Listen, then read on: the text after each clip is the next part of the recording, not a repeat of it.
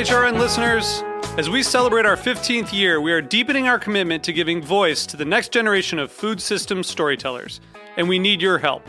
Our internship and fellowship programs help activate new possibilities for underrepresented and underestimated young people through experiential journalism, audio engineering, and production training. Through these unique programs, HRN helps food equity stewards build essential workforce readiness skills that expand their potential and foster economic mobility. Please consider supporting these critical programs. And with a minimum donation, you can be entered to win a dinner for two at an amazing restaurant in one of 8 cities and tickets to a concert at a great venue in one of those cities. We have incredible partners across the country who have donated, as they also share our passion for helping to educate the next generation of food systems storytellers. Check out heritageradionetwork.org/15 to donate and enter to win today. That's heritageradionetwork.org/15 to donate and enter to win today. And make sure you donate before March 31st. Thank you. Today's program was brought to you by Union Beer. For more information, visit greatbrewers.com. You're listening to Heritage Radio Network. We're a member-supported food radio network broadcasting over 35 weekly shows live from Bushwick, Brooklyn.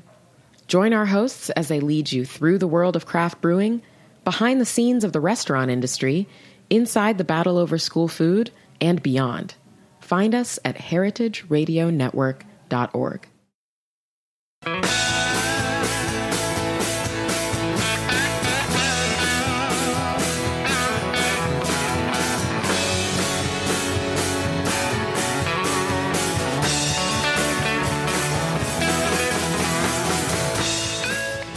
My name is Jimmy Carbone. I'm the host of Beer Sessions Radio on the Heritage Radio Network. And today we've got a great panel of guests. Thanks to Josh, Ian, and AJ at the Well for putting this together. And it's being recorded, so Heritage Radio Network is out of Bushwick, one more stop out on the Morgan stop. And we'll have to edit this one a little bit, and we'll air it in about 2 or 3 weeks. But right now, let's just do this more live panel style. So, and everybody, it's like, you got to talk like this, right, everybody? It's like my sweet microphone, you know. Let's just get down to the end. A lot of these guys I know well. They've been on a lot of Beer Sessions radios. Some of them I met as home brewers or brewers at other breweries, and now they're all kind of stars of the scene, and we've got some new friends here from Chicago. So let's just go down and start with Tony. Just say your name and a few words about your brewery and the collaboration beers that are here today. I'm Tony from Kings County Brewers Collective. My partners Pete and Zach aren't here today, or were here earlier.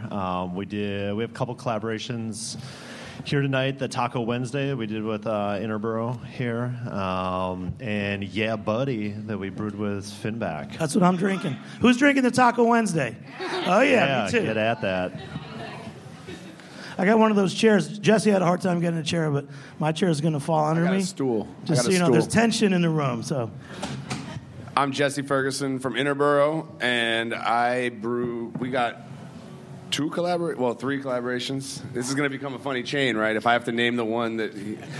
So I got the beer I brewed with Tony and Pete and Zach, Taco Wednesday, and then I have Super Local, which I brewed with Indian Ladder Farmstead, with all New York State grown raw materials, and then I have the Stay Gold, which is brewed in collaboration or inspired by Run the Jewels.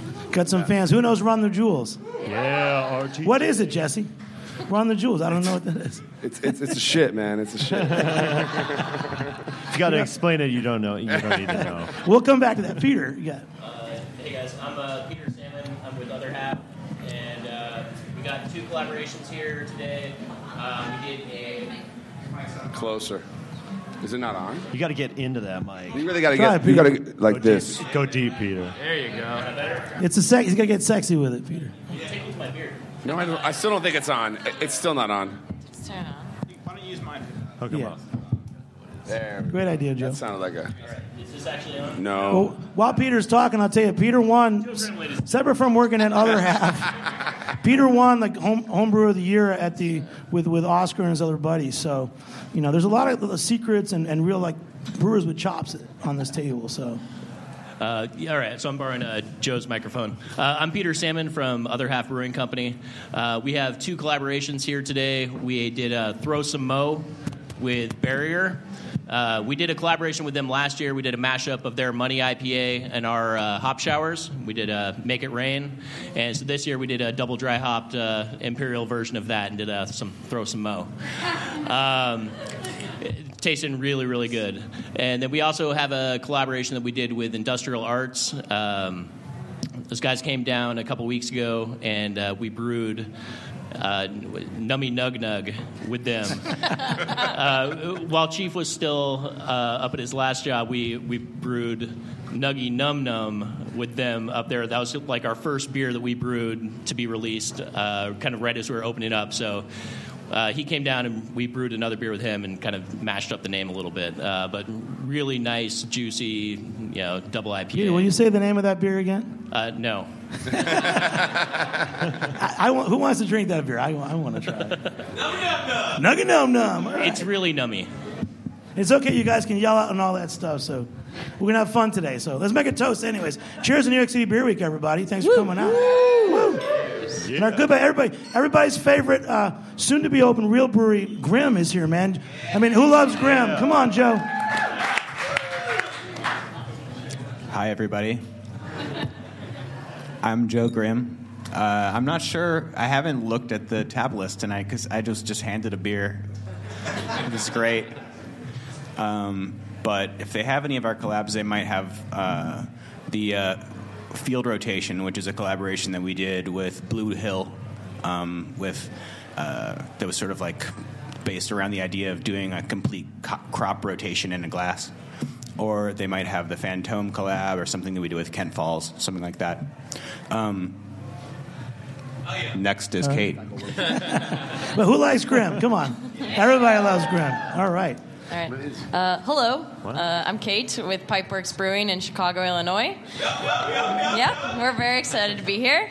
As far as collaborations go, right now we have one on. It's actually a collaboration with a restaurant, Longman and Eagle. It's kind of based off of a Manhattan cocktail, so super rye-heavy malt base with cherries and lemon, and then we use bitter roots to bitter it, almost like a cocktail bitters instead of hops. So it's kind of cool. Yeah. I'm Mike from Pipeworks, so we have the same beer on. Yeah! We also have a beer called the Hyperdog, which is a kind of a collaboration with a coffee company out in Chicago, Dark Matter. So we work with them on trying to find different ways to add coffee flavors that aren't kind of atypical or more intense, less intense. Mike, is your dad here? My dad is standing right there. You got to put your hand up, Mr. Mike. Doug Schallau in the house. This is a fun party, guys. Come on, again. Yeah. Is anybody's wife or somebody here? I wish my wife was. No. That's right. My dad loves me. Now, the funnest part of these kind of events is first, you got guys like Josh that are, influencers, but who comes to the well on a regular basis? Yeah. It's a great place. Yeah. I love it. And what's great about this place is so many beers I've tried. The first time I had KCBC, not the Kolsch, but what's the one that came after the Kolsch, the Pilsner? The Janiac Maniac. Janiac Maniac, yeah. That I can never pronounce. Yeah. I tried that here with AJ one time, and this is a real place to find new beers, and you guys are doing a great job. So let's go down. So, guys, collaboration beer. Like, what beer is the first one we have, Josh? What is it? Do you know? It's a KCBC something. What are we just doing? Yeah, we got Taco Wednesday. What was the question? I wasn't listening. What beer are we drinking? The first beer. That's my first question. Oh, the first. Does anybody know? It's KCBC something. Yeah, that's Taco Wednesday. We brewed this with Jesse. Yeah, it's dry hopped lager, dry hopped with Hugh Melon. We're brewing it on a Wednesday, and we ate tacos for lunch, and we really just came up with this stupidly obvious name. They've got a really, really awesome taqueria. 2 blocks away? Yeah. I mean, Bushwick is king of tacos, so Arepa Thursday. Yeah, all of our beers are just going to become Mexican food themed. Burrito Friday. So Tony and Jess, so you guys tell us about the process of collaboration with beer, because it could be like too many cooks in the kitchen. What do you have, like roles and other rules you guys did with this beer? Well, as the guest brewer, I guess, in this situation, I sort of said, you talk about what you want to brew, right? And say, we're going to make, what should we do? But it's whoever's brewing the beer generally is responsible for selling and distributing the beer. So in my mind, it's always deferring to the host brewery in terms of sort of guiding based on what they need in their portfolio and what they want to be able to sell. And I mean, I think we said, I think we decided on lager pretty quickly. Quick. We're like, we're brewing, we like brewing lagers, and they had a yeast strain that'd been going pretty well for them. Yeah, so. Yeah, I think that was pretty easy. It was pretty quick, You throw around ingredient ideas, and it's all very practical. It's not sexy at all. It's like, what can you get? Oh, we use these guys. Oh, we can get this from them. Okay, cool. We'll use that too. And it's probably not quite as cool as like a band collaborating on something where you're like, we were in the studio for like 12 hours and it was fucking sick. We had this flow and we're just, it's genius. It's a little more practical. And then the brewing, again, the brewing is just like, it's actually really it's fun because it's the one time in a brewer's life when you sort of just allow yourself to hang out for a day and drink that's beer. The only time you? Tony, is it a tax write-off too? Fuck no. The only tax you write off is the writing of the check you send to the state and the federal government for brewing it. No, I wish it was. So we both opened within 30 days of each other? Yeah, and that kind of sparked it. We're each other's closest neighboring breweries, and we're like, within 2 or 3 weeks of each other. Yeah, so. it seemed pretty obvious that we should work together and make a beer and cross market, right? Like sort of have an ability. Like people come into my brewery, which is 4 blocks away, and I say. They're like, oh, this is so great, I didn't know you were here, or I've been meaning to come here for months, or whatever they say. And I'm like, well, did you know there's another brewery that's like 10 minutes away? You can walk there, and they make really great beer, too. And so I expect that you guys are doing the same. We do exactly the same. And so then it's like... And Grimm, when you open, we'll do the same for you. And we're already telling people that you're going to be 2 blocks away, too. And it's just, it's part of the community, and that people who like beer... Most people in 2017 who like beer it's not like you're a Bud guy and you're like, I just drink Bud. It's most people are interested in tasting other beers, and so. Well, like in New York City, it's almost like you guys are collaborating from the beginning. It's supposed to be a collaboration theme. That's where we're going. But like guys, it's like you all worked together at some point. Some of you worked at Greenpoint Beer Works. Some of you worked at Brooklyn Brewery, like Peter. Yeah. Some of you. The three of us all worked at Greenpoint. Yeah. So it's easy for you to collaborate. But like guys like Joe, I mean, you've been brewing in Virginia and other states. What is it like for you? Since you don't have your brewery quite yet here, tell us some of the collaborating experiences. A good one of your top collaboration experiences. Well, everything that Lauren and I do at Grimm is always a collaboration in a sense. Since we've never owned our own space, we're always coming into someone else's space, and we have to talk through the process with them. We have to sell them on our idea and its feasibility. Some of the time, we'll want to do things that are not part of their normal process or that they're not comfortable with, and we have to have a conversation going forward from there. So it's like, really it's just like a process of negotiating with whoever's hosting.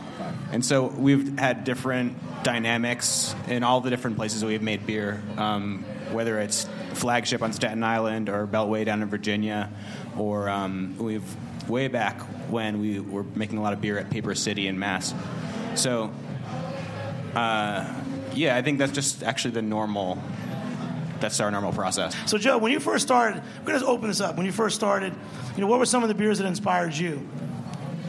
Because I haven't talked to you that much. So, yeah, I started making beer maybe in like 2005, and at that time, I didn't really think beer was very good. I hadn't had really any good beer, and I was into doing other kinds of fermentation projects, so I was making more like prison hooch. It was like just like any kind of fruit mix it up with some honey. Wait, prison wine, you said? Basically, I was just making fermented. You were a prison wife? That's why he has a bald head, you know. So. That's bad. Sorry, guys. Anyway. Yeah, so Can't believe what I said convinced me that it's a live panel, guys. Come on. What convinced me that beer was good actually was when I was on a music tour. I was traveling in Belgium and just got turned on to some amazing stuff. Started to taste lambic, and I was like, "Whoa, this is what I like." Things that had like some fermentation character, because we came into beer from being fermentationists, not the other way around. So one of our most memorable collaboration experiences was when we got to work with one of the guys who made some of the beers that inspired us to get interested in beer as like an art in the first place. Danny from Fantôme, a really tiny farmhouse brewery in Belgium, just a cobbled together old system, and just trying to work with a guy who didn't really speak English. We didn't really speak French, and doing a lot of pointing and like thumbs upping and thumbs downing and figuring out a beer together was amazing. Cheers to Fantôme, man. That's awesome. So, Joe, what beer did you make with Danny from Fantôme? I mean, does anyone know who's at Fantôme? Yeah. It's pretty great. I've seen pictures of him, too. He's kind of like skinny and like, he looks Belgian. Yeah. What does that mean? Have you worked with him, Peter? No. I'm just wondering what looking Belgian means. Holding some sort of coup. You know it when you see it. Fair enough. Well, he doesn't go to the gym, you know. Americans versus Belgians. But tell us about the beer that you made with Fantôme. That's because I know these guys also have made beer with De Struis in Belgium. So Yeah. Yeah, he referred to it as a special beer. Joe, do you That was think the style. It was called a special beer. Do you think the Belgian guys like American beer, or do they still think their beer is better? Well, Danny doesn't really like any beer. The only thing he drinks really is Westmalle Triple. That's just his thing. And people bring, like, home brewers from all over the world. They make pilgrimages to his brewery. They bring their stuff. They bring, like, the brews that they're excited about. And he's just sort of puts it in a fridge. So while we were there, we opened up, like, 30 bottles and had, like, one sip of each. And we were like, he would be like, look, and just sort of make a face. And we'd pour it out and try the next one. He didn't like any of them. And then it's okay. So you guys have actually collaborated with De Struis. Yeah, that was in Belgium. the very, very beginning of Pipeworks, so about 2012. Mike and I, before that, that was 2009 or so. And that was not necessarily Mike and I that did that from Pipeworks, but it's kind of been the foundation of our brewery a little bit. So the two founders, BJ and Garrett, interned at De Struis before they opened the brewery. So they get to Belgium, and they met Urbane through, they worked at a liquor store called West Lakeview Liquors, and she'd been, Christina, who owns it, had been selling the entire Shelton Brothers book for years before it was cool. And so they get there, and Urbane is like, so what's your brewery called? And they're like, I don't know. Why? He's like, well, we're doing a collaboration on, like, Thursday. It's like, oh, I guess we should come up with a name then. And so they just kind of popped out Pipeworks, and they brewed a few beers over there. So what are you guys doing in New York City for Beer Week?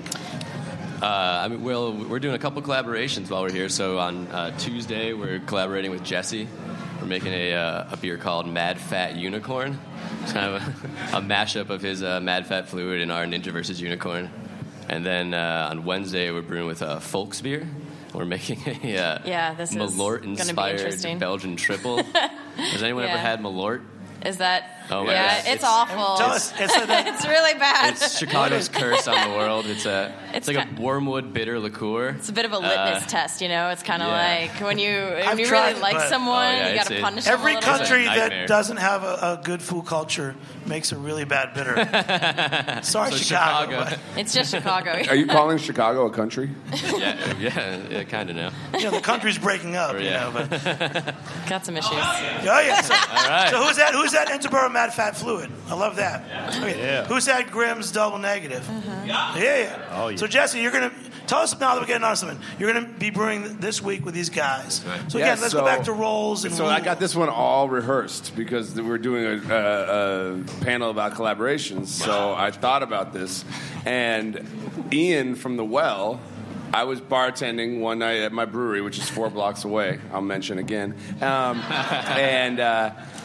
he texted me and says, "Are you at the brewery?" And of course, all right, cool. I'm sending somebody over, and Mike walks in, and I walk him through every beer on the we had on draft, and then he had an event was happening at Turst where you were pouring what, like mostly barrel stuff, right? Yeah, it was 2 barrel-aged beers and then some core stuff, but the barrel-aged beers are the So I asked my wife to watch my 2 kids for a couple hours so I could go drink really high alcohol beer in the middle of the afternoon. And I met your parents. Met my parents. Yeah, my mom. that was awesome. Yeah. Mr. Mike. He talked to my mom about kindergarten, I think. That's about right, yeah. We were 35 talking minutes. about childcare and all that. Yeah. And your mom's a teacher, right? Oh, yeah, she teaches kindergarten. Yeah. It's a full package with Pipeworks. And then Beer Weeks started to get talked about, and so I hit Mike up. Well, I sent you Mad. After that, we canned Mad Fat Fluid for the first time, and I sent Mike a box of Mad Fat Fluid, or a 4-pack in a box. Yep. And I was like, "Are you guys planning on coming out here?" And I was 4 Mad Fat Fluids deep, and I'm like, "We are now." Yeah. And so then I asked him if you want to come brew, and so Ian is responsible for all of this. So next time Ian pours you a beer, you can be like, thank you. And then, Ian, you have to tell us what beers we have because I'm getting confused. But I think the second beer we're drinking, I wish you guys could drink it too, but you should. I think the second beer is the Other Half Industrial Arts Nummy Nug Nug. Is this the Nummy Nug Nug, Peter? It's good. Whatever. It's very good.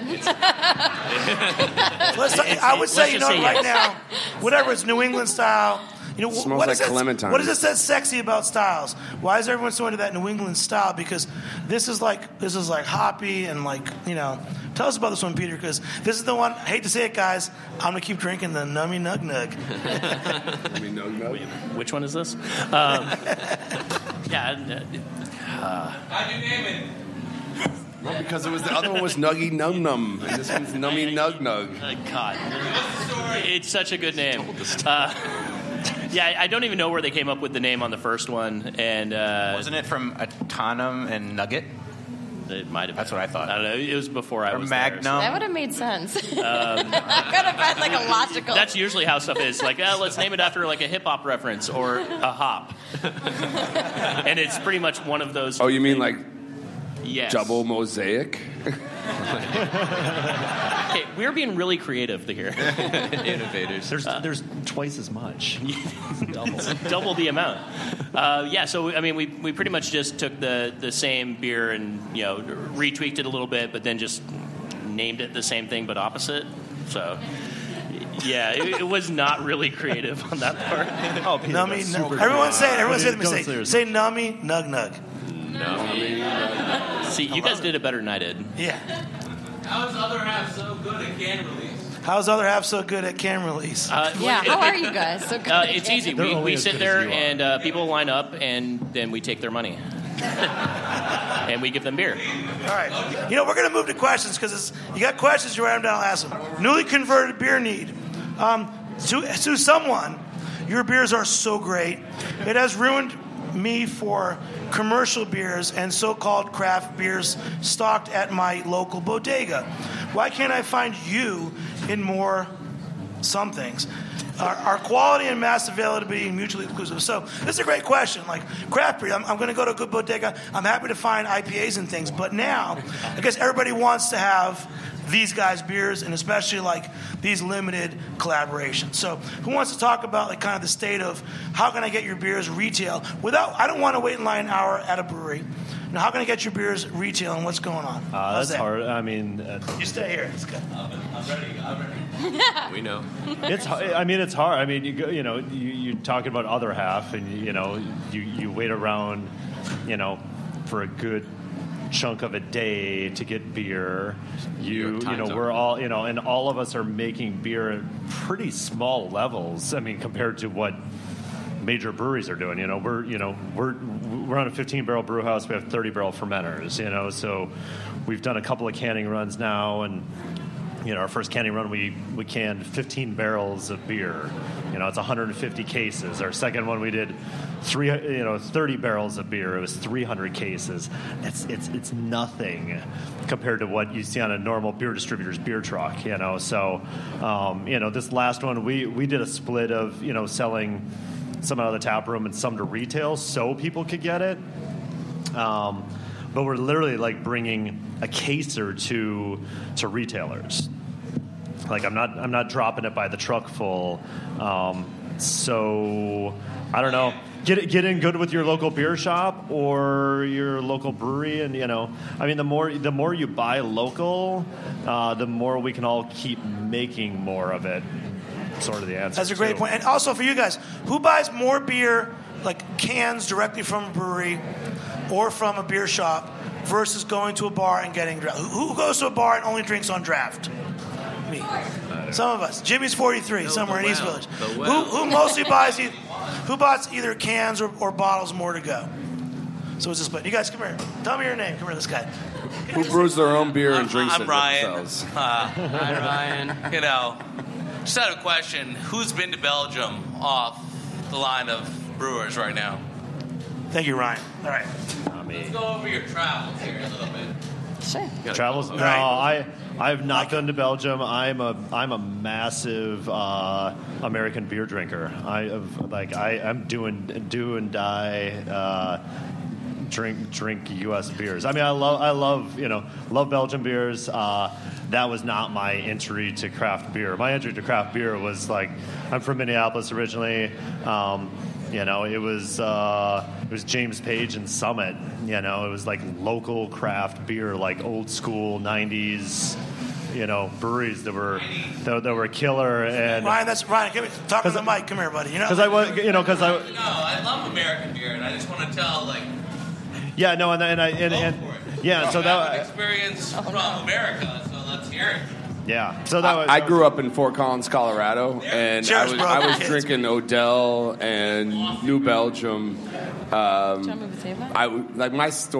funny story is that my buddy's older brother, we used to send him in to get us Old English and Mickey's 40s, and he'd come out with 22s of Fat Tire and Sunshine Wheat and say, "Drink this, it's better."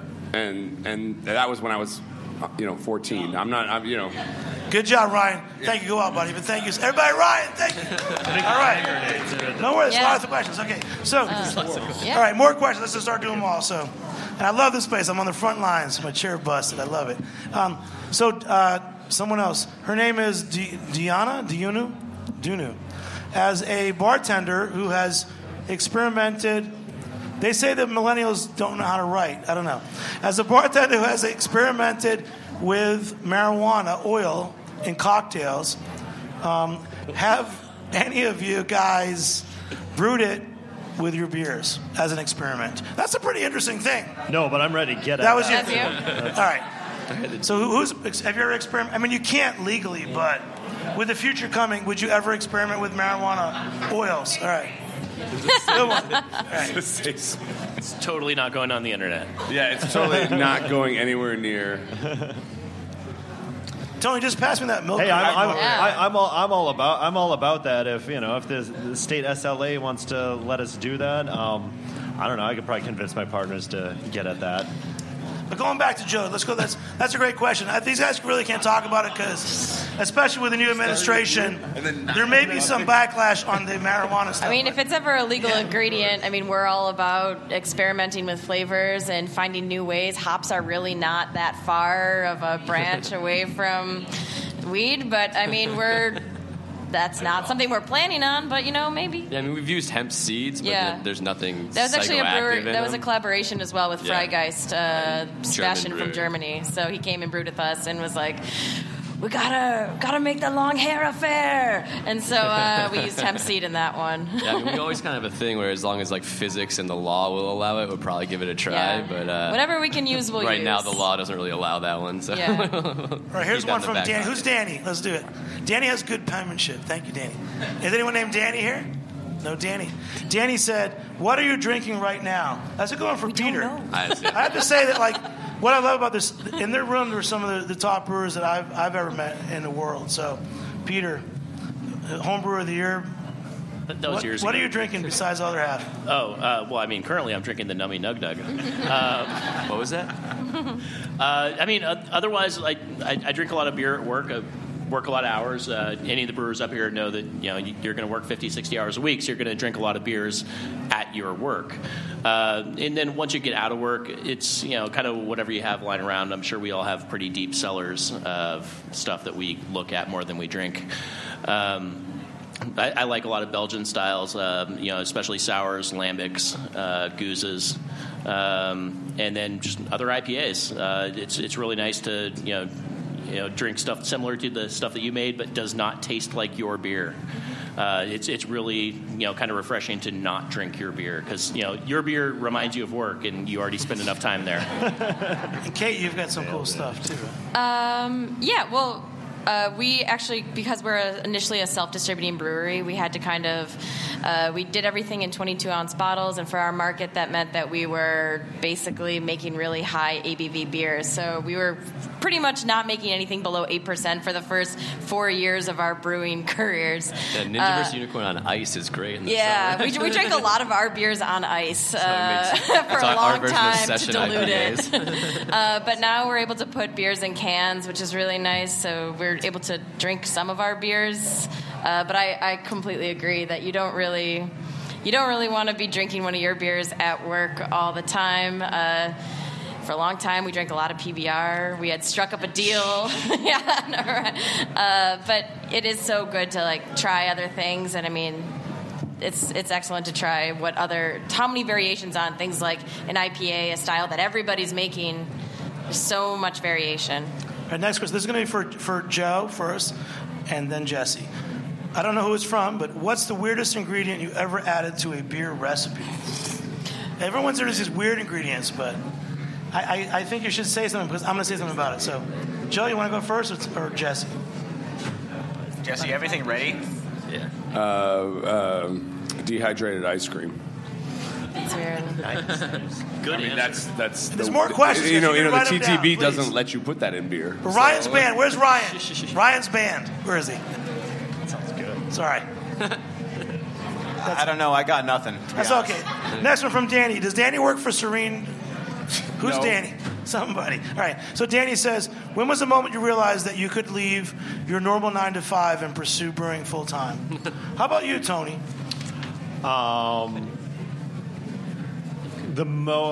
wife kicks ass, and it was the moment she was like, "Stop talking about this and do it." I mean, it was literally like, we had an idea.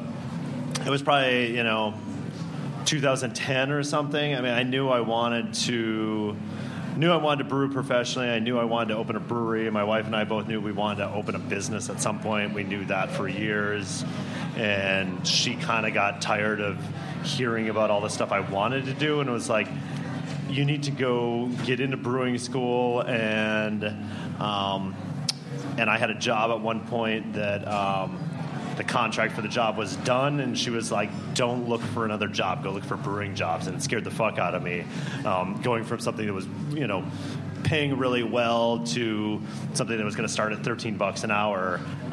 It was rad to have a spouse that gave me, she kind of gave me the balls to do that and just said, go do it, and haven't turned back. So. All right, Tony. Yeah. So shout out to Smith of Other. Yeah, she's not here. Good question. Where'd you go to brewing school? Great American question. Brewers Guild in Middlebury, Vermont. Me too. It's a fantastic program. It's a great program for people who are working either in the brewing industry or other jobs. It's mostly distance learning, and then you go do some on-site stuff, and they have apprentice programs and all that kind of stuff. So, it's. I tell when people talk about getting into the brewing industry, I say you don't. There's two sides to this world. It's an amazing apprentice trade. Learn as much, if not more, working with other people that were knowledgeable brewers. Peter was one of the first guys I worked with, and other brewers I worked with. Like, you learn so much on the job from people. But for myself, just the way I learn, going to brewing school was just fundamental. Like, I have all these things in the back of my head that I don't always totally remember, but I know I should remember, and is at least this knowledge base of like, oh yeah, I think we talked about that one time. I should maybe go look that up. And I think those are some of the things that you don't have to go to brewing school for. You can buy books and read it, but brewing on a larger scale, like most of us are doing, can be scary business if you don't know what you're doing. So, yeah. Yeah. So there's more questions. Let's just go through them. So, who's Kiara? Is Kiara here? Kiara wrote a couple questions. Kiara. So basically, she's asking, and this is a good one for a few of you. Let's start with Pipeworks. Kind of how you came up with the name of your brewery, but also like, especially with these collaborations, like, what is it, Peter? Nummy what? Nug Nug. Thank you, Nummy Nug Nug. How do you come up with the names of things in general? So start with Pipeworks. Well, of things in general, the brewery was like kind of popped out of nowhere for those guys. So BJ and Garrett named it while they were in Belgium in the car on the way to do their first brew with Urbane. The names of our beers come from a million different places. It's mostly jokes. Yeah, it's mostly yeah. if it like makes us laugh. It's jokes where no one told us not to put it on the label. It's just kind of like we have some bad ones. Quingston's Kitty give us a couple names. Say them all. We have one called Just Drink It Dummy. Quingston's Kitty Catina, named after our cat. The One-Horned cat. Wonder and his fanciful flying Fresno. Got some bad ones. Ninjaverse Unicorn. I came up with all of these. They're all the bad ones.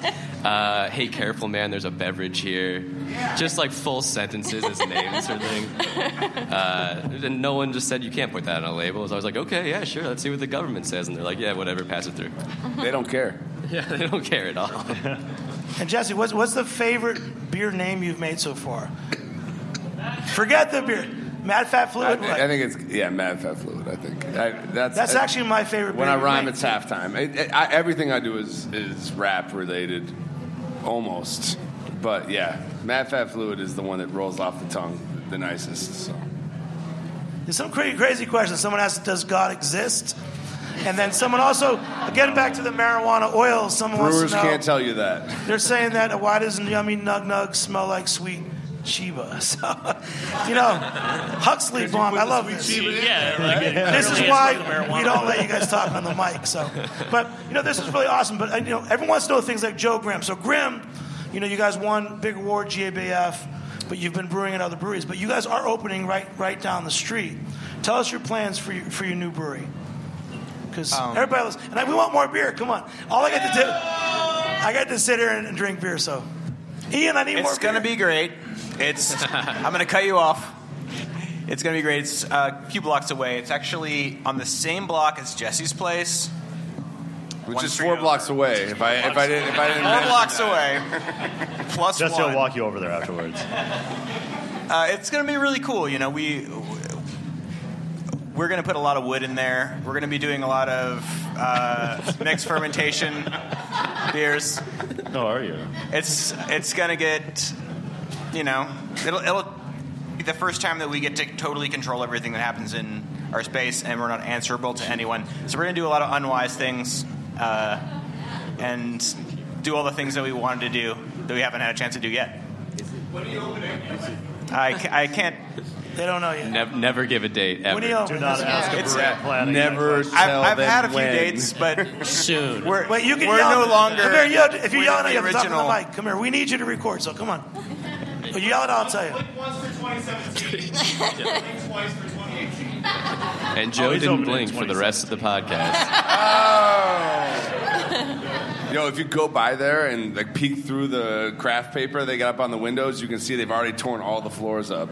It's pretty sick. Yeah, we're putting in the plumbing right now. We have trench drains. Oh, nice. It's happening. Trench drains. That's great. I guess Joe and Jesse, why don't you guys go through the process of opening a brewery in New York? Because, Oh, yeah, you want to be here for another 3 hours? I think so. Who's in a rush? On the tile. Yeah. Just tell us, Jesse and Joe, tell us. I have one thing that I think is really cool is that the law changed a couple of years ago. It was right before Other Half opened up. Right before. Yeah. previously you were not allowed to sell anything out of the brewery. So you could sell growlers. You could sell packaged to go, but you couldn't sell pints. Right. So it just didn't look like it was going to be a good, feasible thing to start up a tiny brewery because we weren't going to be able to sell beer by the glass. So part of why we opened up as a gypsy operation was because we were trying to make it work, So we kind of got going down one road. And then the laws changed, and then it became possible for breweries to just, also operate as a bar, which just totally changed what was feasible in a city like New York, which has high rent. So, after that, that became an option. Then we started putting plans together for our own space here in the city. And then, Peter, people want to know the future of craft brewing, especially in New York City. Anthony, where's Anthony? He asked a good question, but generally, people want to know the future of craft beer. It's kind of about this, the laws and how you can grow forward. What are you guys doing in the other half? Are you guys expanding right now? So we're in the middle of expanding. We got the space next door, so we've been trying to put together a new, bigger tap room for the last year. And we're getting close, but don't ask me the date. When's the date? 2000 soon. And never. It's going to be soon. Real soon. But yeah, the goal is, as much as you can sell directly to the customer, the better for everybody. The customer gets better, fresher beer because they're not having to buy it warm on a shelf, and then you also get to buy it directly or sell it directly to the customer, so their money's going directly to you instead of going through a distributor or a store. So the way that money changes hands is a lot better for everybody. They're getting better product, you're getting better profit. And so the more that you can actually do that, and the same thing, we have a tiny tasting room. It's but compared to this room, I would call it a closet. It's pretty much a closet. But Peter, basically the again, size of the stage. How do you make the other half yummy num nugs smell like sweet Sheba? From Huxley Bob. I can keep telling you that that's the best question of the day. I don't really know how to answer that one. I'm going to take this as a water break. And she wrote Sheba twice. Thank you. Because it's that good. And this one was named a Huxley Bomb. Is there a Huxley Bomb here? No, come on. Sounds like a real name. My question about what you guys are doing is that 10 years ago you would go in a draft beer bar to get the new beers that the breweries were making. But now because of the license that Joe mentioned, you can actually go to the breweries and, one, get pints on premise like KCBC or Interboro around the corner. But also your can release is huge. What is that? We know it's on New York Times, but what is the thing that fueled the can release? Hype, but a lot of it's just supply and demand. Like we were saying, like the amount that you do a 30-barrel batch. That's by the time you keg off a little bit, so you have some growlers to sell, you're going to get 250 cases. If you do a case allotment, that's 250 people in line. If you have 800 people in line, then anybody after those 250 people, if they buy the allotment, they're boned. So there's a lot of kind of supply and demand of how early do you want to get there, and then how much you want to spend, and also just how much fun do you want to have on a Saturday, because people get there like 5 in the morning because they're crazy. I love you guys, but you're crazy. Who's ever waiting in line at other half for cans? I really love you guys. I appreciate everything. I feel bad for you guys, but it's fun. But no, people get there early, and it kind of becomes a thing. People meet up with their friends. People drive from out of town. They do a bottle share while they're in line, which is illegal, and don't do that. But it becomes a social thing, and there's a lot of people that want to spend their money on something that they couldn't get otherwise. They trade for beers and whatever, but it's something that is exclusive, and if you want to be able to do it, this is how you have to do it. And there's a lot of people that are willing to make whatever sacrifices to be able to have this experience. And the end goal is there's really good beer, but it's part of the overall experience. Well, there's another part of it that's also really important, which is that when you get beer in that way, you're getting better beer because it hasn't passed through a bunch of different hands, been tuned to a whole bunch of different temperatures, gone through a couple weeks of delays. and lost its, snap. Yeah. You're getting the beer the best that it can be, and then you get to control how that's taken care of from then on. So I really think that that's the way it's going to be going in the future. More beer is going to be sold that way.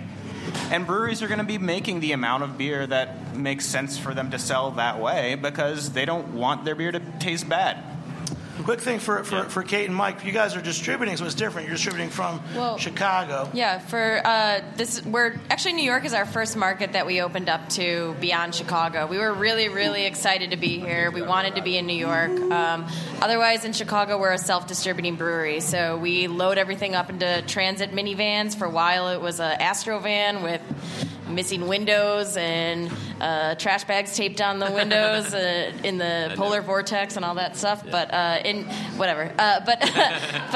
New York, we go through Serene. But yeah, this was the first place that we ever wanted to sell our beer beyond Chicago, and for us, it meant a lot. To a similar point of getting it out fresh, it's kind of. The normal path is to go to geographically places that are close to you, but that didn't make any sense to us because we can drive the beer gets to New York in a day, and Serene's really good about getting it out to the accounts within a week. And so if you're going to drop Serene beer distributors. Who? Not Serene. Who's here from Serene? Put your hands up. It's like half the room. Oh, they're who works here. for Serene? What's up? Yeah. Come on, boys. Yeah. But so it makes a lot more sense to drive it a day, get it out in a week to a place where there's 8 million people living on what I think is 2 square blocks than it is to bring it up to Wisconsin and drop it for people who don't really care about the new craft beer from Chicago, or drive to Indiana where it's way more disparate population. So it comes here and it gets drank fresher than it would if we went somewhere geographically closer. And the guys at Serene treat it the way we would treat it. So that's and then huge for us. Why do you hate Wisconsin so much? From Wisconsin I under the love bus. Wisconsin. What's up? They have New Glarus. They don't care about it. But All right. Who's from Wisconsin? Nobody. Yeah, but if you come to Chicago and you come to Pipeworks, we just opened up a bottle shop. It's actually kind of like a shack. It's like a small. It's not actually 4 walls, but it's within our brewery, so you can buy directly from us, which has been interesting because for a long time no one's ever been allowed in our brewery. I mean, so now we have people coming in and people can see how we work and listen to our horrible music. And they're horrified. And and they're like, oh man, there's way too many cats here. But, what are you guys doing in New York this week? Tell us a couple of places we can find you besides the Well. We're at the Well today. We'll be at Barcade on Tuesday. We'll be at Browery Lane on the 2nd with some other Chicago breweries. Be at Barcade in Chelsea. We were just told to expand it. Then we'll be at Judy and Punch on Tuesday and Bondurant's on Saturday for a brunch thing. So, all right. Yeah. Welcome to New York, guys. Thank you. Everybody, Pipeworks. All right. Yes. Yeah. So Jesse over there. Jesse's my buddy. I knew him when Carton first started. He was the brewer there. And I'm so proud of what you guys are doing at Interboro. So big round of applause for Interboro because Jesse wants to say, I know this guy. I'm looking at his face. Jesse, he wants to say something. Or not. That's not a question. Here's my question. So, That's Jesse. definitely not a question. Let's talk about how great New York State is now for you guys and the new breweries. But you're also a distillery as well. Oh, so yeah. how does that apply? If you What like are the to different drink rules? alcohol other than beer, then you can come to my place, which is 4 blocks away, and drink gin and distilled and whiskey that's not quite whiskey yet, so it's more like moonshine. Will we ever get cans of gin and tonic? Will we ever get cans of gin and to go? tonic in cans to go this year?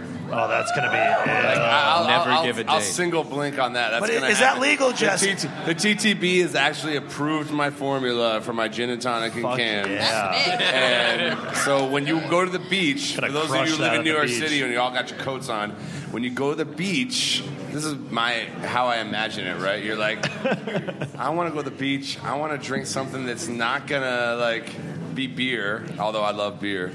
I'm going to have a gin and tonic in a can. That'd be awesome. Yes. So we're gonna So do the that. future of craft beer is gin in cans, kids. Yes. Watch out. Thank you, Jimmy. Exactly. That's right. All these guys got to catch up now. Okay. You know what I'm saying? Like all these, you too. Next question. So this is another it's supposed to be collaborations show, whatever. So Joe Grimm, every day you collaborate because you're working with your wife. So is that a collaboration? Who's a better brewer? Anthony over here wants to know. I think Lauren's the better brewer. Joe, be careful answering. Don't worry, because no one else is ever going to hear the show. Don't worry. Pass. Yes. Smart man. And then Tony also. There's 3 brewers. There's Tony, Zach, and Pete. That's right. Every day it's a collaboration. But Yeah, it's I've different. got my 2 brewery wives. They're not here today. Brewery husbands. I don't know. Yeah. Every day is a collaboration? Actually, yeah. Oh, yeah. Okay. Let me regroup. Yeah, I mean, Kings County Brewers Collective. I mean, it's 3 of us. It's it's a clusterfuck trying to, get the 3 of us sometimes to get stuff together. But we share in, all the duties and recipe writing and beers we're making, and we're always collaborating. It's like we talk about what what's the hole that we need to fill next. What beers are running out. What do we need next? Who's got an idea? What do you think it is? And usually it's kind of somebody will be like, I'll write a recipe for that, and they walk away and they throw something together, and then be like, hey, what do you think of this? And usually, because we're all, have opinions, kind of throw some ideas in, like, hey, maybe you should up that or change that, and it's like nonstop collaboration, and that's how our company started. Tony, some of the audience wants to know, how do you become a brewery wife? How do you become a brewery wife? Bad question. You just go into debt with some other people, like Pete, Zach, and I. We're tied tighter than we are with our spouses as far as getting out of this thing. Brewery husbands. I could divorce my wife quicker than I could divorce Pete and Zach. So, But that's an open question for Kate. So, Kate, tell us about brewery husbands. I mean, I wouldn't know personally. I just know it's an option. So the beer we're drinking, I don't know about you guys, it's a plug for McKellar and Three's collaboration, Seeking Panache, IPL, which is what, Indian Pale Lager, guys, with Kefir Lime. I don't know if what do you notice? There's some brewers up here that have drinking all the beers. Was there a question? And there's some that haven't. So, Mike, why are you not drinking all your beers, man? I'm a little guy. I can't just pound all these beers, dude. Oh. Jesse, who's not drinking the beers down that end? I don't know, man. What about Joe? Jesse's done. I didn't realize this was a live power hour. But brewery husbands and wives. And it's kind of wild, but does everyone have a chance to get a refill? I mean, who doesn't have beer? Should we take a break? I've been pure. No, I'm all right. We'll do more questions, so keep going. Okay. So Jamie H. Who's Jamie H? Is there a Jamie H? Come on, guys. Break down double or triple dry hopping. This is like beer techniques. Nice. Yeah. Wait, you guys double dry hop? We only did one time. One time we did. We did a collaboration with a Toppling Goliath, and we did a double dry hopped double IPA, so that word was key. And it also had habanero and honey in it as well. Wow. Anybody else? All you do is double dry hop. I mean, I didn't know that was what it was called. That's like to me, it's like a new thing to call a thing a double dry hop beer. I agree 100%. It's words on paper. Bo beer was always double dry hopped. Bo beer, we never single dry hopped. We always put half the hops in, and then the next day went back half the hops again. Why'd you guys do that? I mean? Like, why did you do that? I don't know whether it's utilization, right? Well, Peter, what do you think? How do you define when you call something that? What does that mean to you? So most of the stuff that we've been doing, that we've been calling double dry hopped, for lack of air quotes, we'll actually take a recipe and then thank you. Yes, please. So we'll take a recipe that we normally do, and we'll add another dry hop on top of that. And we've been playing around doubling the quantity, not or is it done in stages? Not specifically double the quantity or double the type. It's adding a secondary dry hop on top. Why so wouldn't like you just... day 5 and day 7?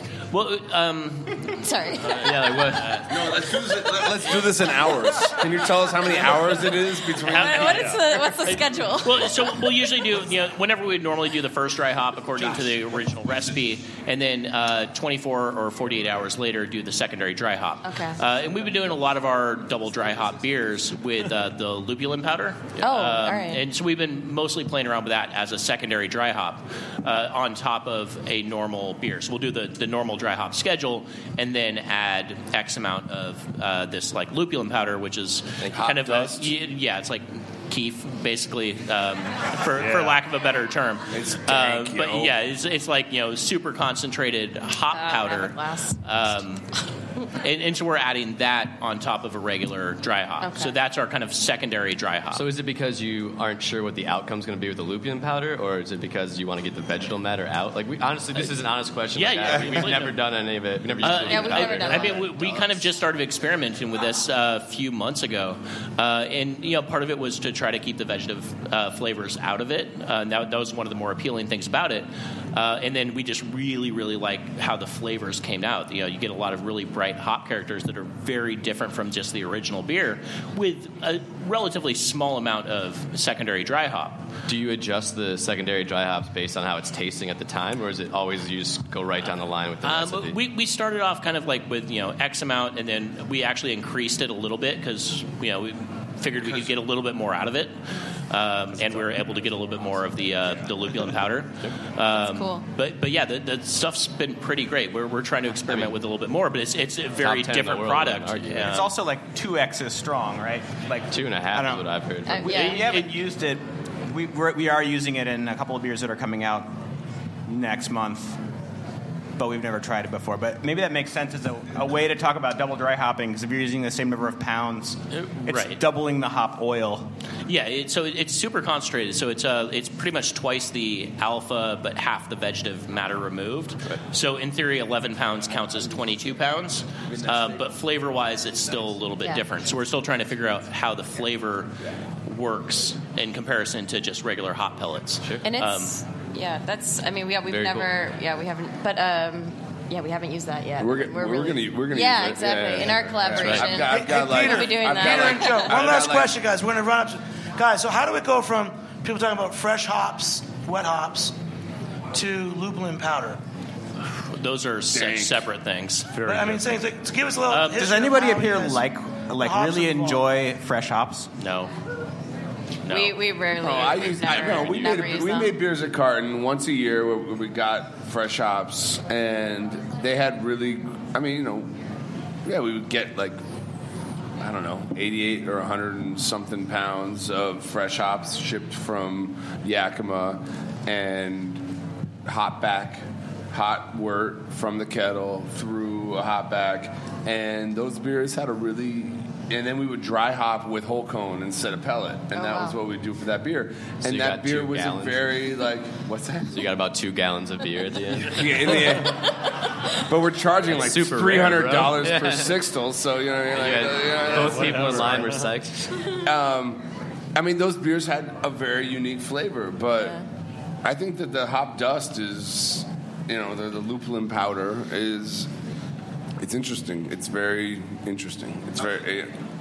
What? Good question. How is the lupulin powder made? That's what I'm trying to say. What is lupulin powder? It's an additional level of processing. It's actually less... Okay. It's like I've just been in a wormhole of researching this stuff, because we've never used it, but we're going to use it soon.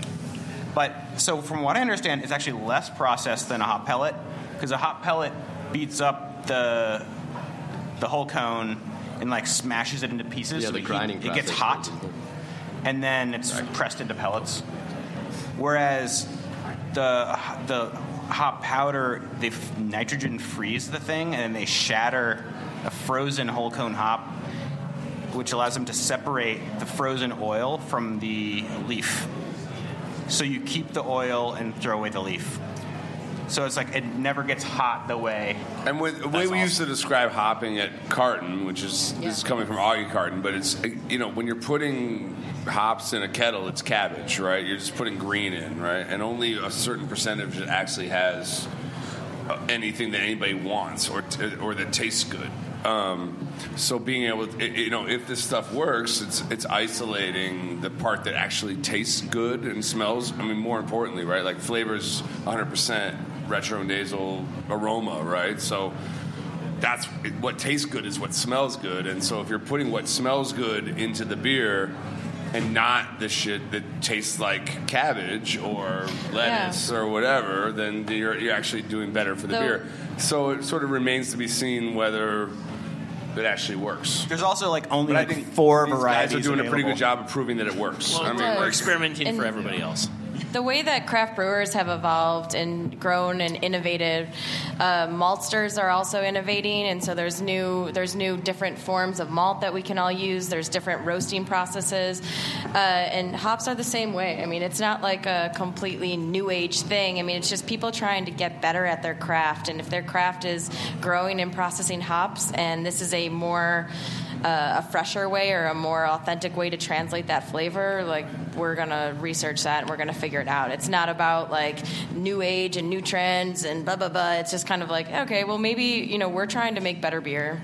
They're trying to make better hops, and we're trying to use the better hops and the better, humulin and cohumulin and lupulin, yada, yada, yada, all those oils, the most effective way possible. Mike? Oh, Is that your dad over there? That's my dad right there. Front and center. Hey, Dad, how's it going? You guys have been awesome. I just want to say that I think that the well wants us to wrap it up, and you guys have to go buy more beers, so which is great. I'm the Yummy Num Nug, and let's go through it one more time. What are the beers that we had? We had the Other Half Industrial Arts, Nummy Yum Yug. Yummy Yug Nug. What do you want me to I'm not going to correct What do we have, guys? Tony, what's the KCBC? I've lost interest, man. This is we're like, You guys, everybody needs a break. Stand up. One more time, say your names. All right, I'm Tony Bellis from KCBC. You can go and drink Yeah Buddy Double IPA. We made that with our buddies out of Finback. And you can drink Taco Wednesday. We brewed with Interboro. We also got a sweet barrel-aged raspberry sour out there called Full Contact. Get at it. I'm Jesse from Interboro. You can go drink 4 blocks. You can drink Stay Gold. You can drink Super Local, and you can drink something else. I forgot. Gin and tonic. Gin. I'm Peter Salmond. I'm from Other Half. We got some beers on. I don't know. They're good. Go drink them. You can get in line at 6 a.m. and. I'm Joe Grimm. No idea what he's got from Grimm. I have no idea what's pouring, but after you Definitely go to Jesse's Grimm beer place, on, so. you should go around the corner and look at the place with big glass windows. Yeah, with peek paper, through the craft and, look paper. through You there. can see his you can floor. see our train strains. It's going to be great. Everybody! Woo! Kate from Pipeworks. We have a bunch of beers. They're good. I'm Mike from Pipeworks. If you guys want to buy some Southwest tickets to Chicago, they're pretty cheap right now. You come in, go to our brewery and see it. And and all your beers are really high alcohol. Not anymore. Yeah, sure. come get them. And everybody, thanks for coming out for real. And definitely, big shout out to Josh, Ian, and AJ at the Well, who've helped make this event happen. They booked everybody. This is an amazing panel, right? These guys are. And we're going to go to the bar and drink their beers. And thanks for joining me. Beer Sessions Radio on the Heritage Radio Network. We'll catch you next time. All right, guys. Woo! All right. Nice shot, Peter.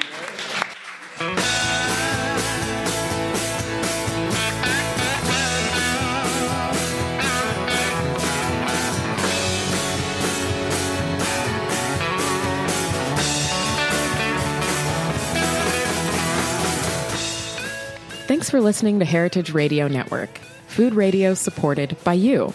For our freshest content and to hear about exclusive events, subscribe to our newsletter. Enter your email at the bottom of our website, heritageradionetwork.org. Connect with us on Facebook, Instagram, and Twitter at heritage_radio. Heritage Radio Network is a nonprofit organization driving conversations to make the world a better, fairer, more delicious place. And we couldn't do it without support from listeners like you. Want to be a part of the food world's most innovative community? Rate the shows you like, tell your friends, and please join our community by becoming a member. Just click on the beating heart at the top right of our homepage. Thanks for listening.